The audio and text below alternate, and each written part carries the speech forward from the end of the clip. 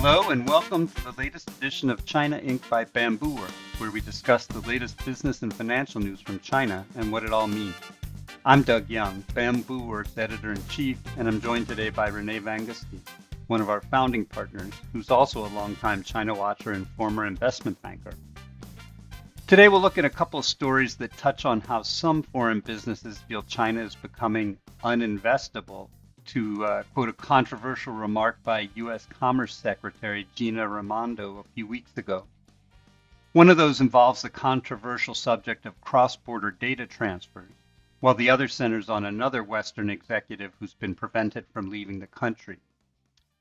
We'll start with the Western executive named Michael Chan, who's a Hong Kong-based managing director from the U.S. risk advisory firm Kroll. Chan informed his employer he's been barred from leaving China to assist in an investigation, though he's still allowed to move freely about the country and works from the company's China offices. This comes after Chinese officials raided offices from U.S. consultants Mintz Group and Bain earlier this year. So we should note that no employees of any of these three companies was ever actually arrested, at least not that we know of. Instead, these cases all seem to be related to other cases of suspected corruption or sensitive data leaks. Still, it can't be too reassuring for workers at this kind of Western consulting firm. So, Renee, if you were advising some of these companies, how would you suggest they try to mitigate this type of risk? Well, look, the easy answer is stay out. Okay. Um, Ah, because a lot of those issues that today are affecting foreign companies in China and sometimes Chinese companies are one completely unpredictable. Two, there's an absolute lack of transparency. The whole processes are opaque at best. hmm, So, how do you know? And how do you know the risk? Some people will say, well, China is okay, a big boy. I understand the risks and I can control the risks or manage the risks. That's my specialty. hmm, And if you can do that, then you'll be fine. The problem is that it's impossible to understand the risks that may be there tomorrow morning, as we have seen again and again in China over the past 3 years in terms of regulatory action. I'm sure that a lot of people who were, building education companies and who obviously were Chinese entrepreneurs were convinced they understood China, they understood the regulatory environment, they knew what they were doing and where it was all going. hmm. And then you throw that on top, to the internet sector. And before that, it was the gaming sector and then it started to spill into other sectors. So that's the most difficult thing. Here's the thing: when if you're a Western company and you producing and selling goods, especially I would say consumer goods in general, right? That's relatively easy. You go to China, you set up legal entities, you hire people, you push your goods through that. Unless there's a problem with the good, either politically speaking or safety, quality of good, and so on, that's a relatively smooth process. Once you start going away from that and you go into particularly, services such as what I would call overall intelligence, that is a completely gray area. I mean, Yeah. how do you go about setting a business in China that does that? The first thing is typically as a foreign entrepreneur, investors, whether you're just one person or a corporate entity, you're going to want to go there and go there with your own people. And inevitably, it will imply foreign citizens going to China. The alternative to that is to hire local managers. But then the issue becomes very quickly, how do you know who you can trust? And then you have this other peculiar aspect of corporate life in China, which is called the chop. And if you hold the chop, you basically hold power. If you don't hold the chop, you basically have no power. So if you're a foreign investor, again, at least, a company who wants to do business there, and you end up hiring local people because you don't want to expose foreign citizens, then what happens if one of your local managers goes rogue under any particular circumstance, has the chop, and refuses to give it away? Hmm. ARM, the big tech company, is a perfect example of that, but there have been others as well. So, it's if you look at the history, you go into a lot of risk, and it's funny because companies like Kroll would typically tell you that their purpose in life and their business is to manage risk and control risk, and they understand all of that and they know how to do it. And they, And then something happens, and all of a sudden it looks like you didn't know what you were doing, all did right. you? And then on top of that, you have this whole opacity to it. Now, yes, I mean, he is free to move around China. The issue here is simply that he cannot leave the country. But that's what it is today. Who knows what will happen next? Right. He's assisting an investigation. Okay, fine. But Bao Fan, the founder and CEO of China Renaissance, is also supposed to be assisting an investigation according to the information that is filtered into the public domain. And he's been in confinement since, I believe, February this year. Yeah, it's been a while. So and there's no transparency, there's no information, there's nothing. So how do you know? How do you know what the risk is really going to be, and therefore how do you know to mitigate it, control it, or avoid it? Hmm. Avoid it is simple: stay out, right? Right. Mitigating it, understanding it correctly, I think these days is just about impossible because it's like you playing soccer or a football game, and somebody's changing the goalpost all the time. Hmm. Right. They're not telling you that they're changing it either. Right. Well, you find out after the fact. Right. Okay. So, Renee, so far as we know, none of these people so far have been charged with any crimes, either Chinese nationals working for these foreign companies or the foreigners there. But that hasn't always been the case. I know I can recall at least one case in the past where a naturalized Australian who was born in China was charged with a crime.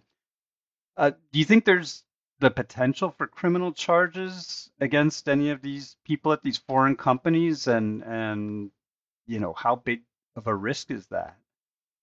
Well, I think there is always, I mean, it's unfortunate, but I think there is always a chance for any kind of criminal action, depending on what, even potentially, haphazardly, an employee or a manager who was working on a project for, admittedly, a foreign company doing some research, got hold of some information that all of a sudden is viewed as, as a state secret or whatever, Hmm. and could be, criminally accused of having past information that should not have left China or not been divulged at all, even publicly in China. Hmm. Who knows? That's the big issue here. It's uncertainty.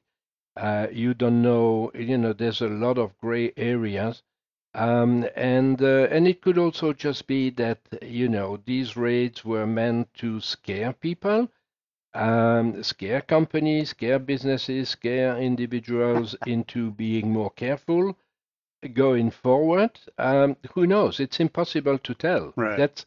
That's the whole point, right? Right. It is impossible to tell. So if you're running a business like that, where do you go going forward? What do you do? Right. I don't know. Maybe just don't come to China. Well, let's look at the second issue, which is sort of related, which is data security.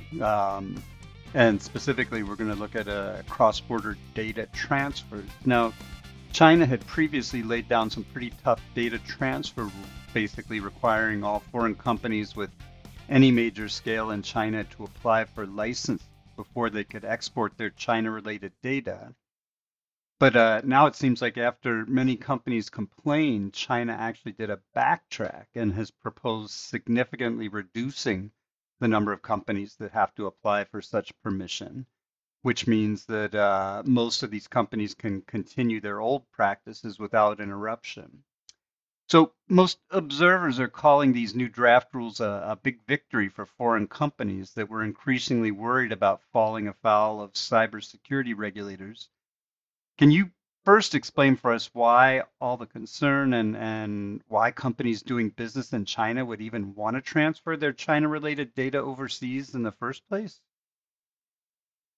Well, I mean, look, if you're a foreign company investing in China, setting up business in China, growing your business, growing a company, and so on, and you're whatever, a US company, a Japanese, a European company, whatever it is, and you're obviously accountable to your shareholders at the end of the day. But I mean, even as management, how do you run a business without data? Hmm. Well, but do you need You just to can't. ship it abroad, I guess, is that the big issue, right? Well, I mean, look, all of those companies are obviously headquartered outside of China. That's where ultimate control Hmm. is actually located, whether it's financial controls, operational controls, management control, or whatever. Mm-hmm. So that is where you need to have a complete understanding of every aspect of your business around the world, Mm-hmm. right? Now, the issue obviously is the nature of the information. There are all kinds of data that companies want at the center, right? It's obviously financial data because they need to understand exactly, how the company is performing. There's marketing data where people try to understand future demand for certain products and so on compared to products that are not very popular anymore. Hmm. So I don't know what companies were going to be prevented from moving in terms of data, but definitely financial data is essential. It's important no matter which company you are and what nationality you are as a company. You need to be able to control your business, period. Right. And we've seen something similar with Chinese publicly traded companies in the U.S. and outside the U.S. as well. Obviously, nobody was totally satisfied with the audit work, for instance, or the audit results or whatever. And that's why, at the end of the day, Americans, regulators, required the ability to have access to the actual data. Mm-hmm. Unless and until you have that, you have no clear understanding of what is going on and you have no control over the business Hmm. at all. Okay. Well, so I mean, now that we sort of established the importance of having data, I mean, for this sort of backtracking I just mentioned, do you think from a broader perspective, it shows that China's finally listening to foreign businesses and, might start easing some of the regulatory tightening for data security, or do you think this is just a one-off and the tightening's going to continue? I guess, one of temporary reprieve, whatever. Who knows? The Like everything else in China.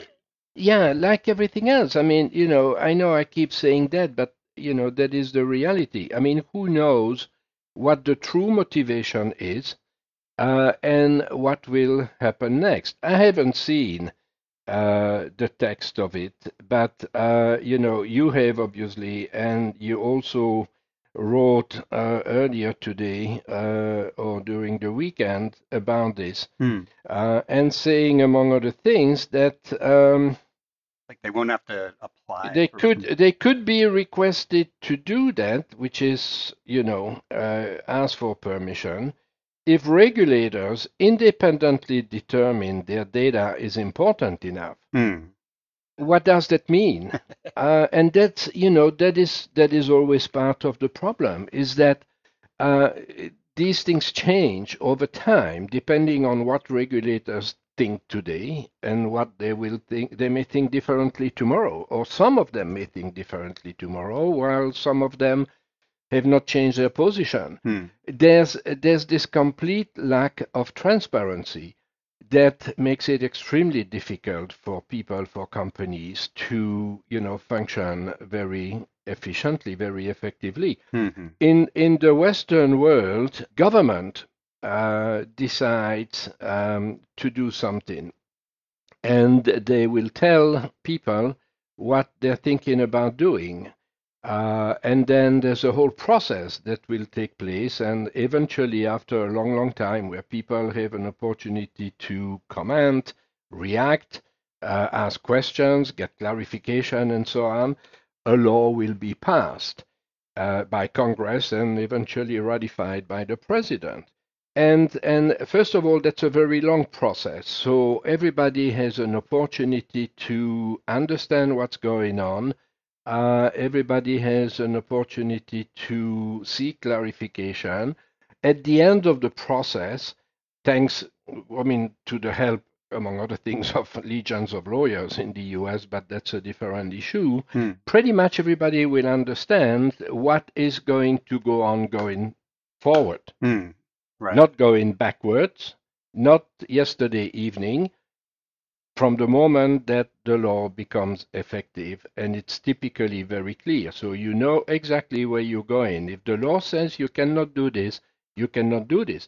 If the law doesn't say you cannot do it, you can do it, right? Here, you're dealing with a totally different environment, right, which is subject to change, on a moment's notice, which can apply retroactively, and that's what you're dealing with. Right. So they're relaxing right now. Fine, that's good. So I'm sure a lot of companies will be happy about that. What will the situation be in a year from now, in 6 months from now? Nobody knows. Okay. Let's wrap things up there. Thanks everybody for joining us this week. In our next program, we'll look at a controversial China-backed plant being built to make EV batteries for Ford in the U.S. And we'll also look at one of China's leading pet specialists that's delisting from the NYSE after a, quote, rough 3 years, so to speak. If you like what you hear, please tell your friends about us and rate us and share us on your favorite podcast app. Meantime, hope to see everybody next week. Goodbye for now. Goodbye. Thank you all.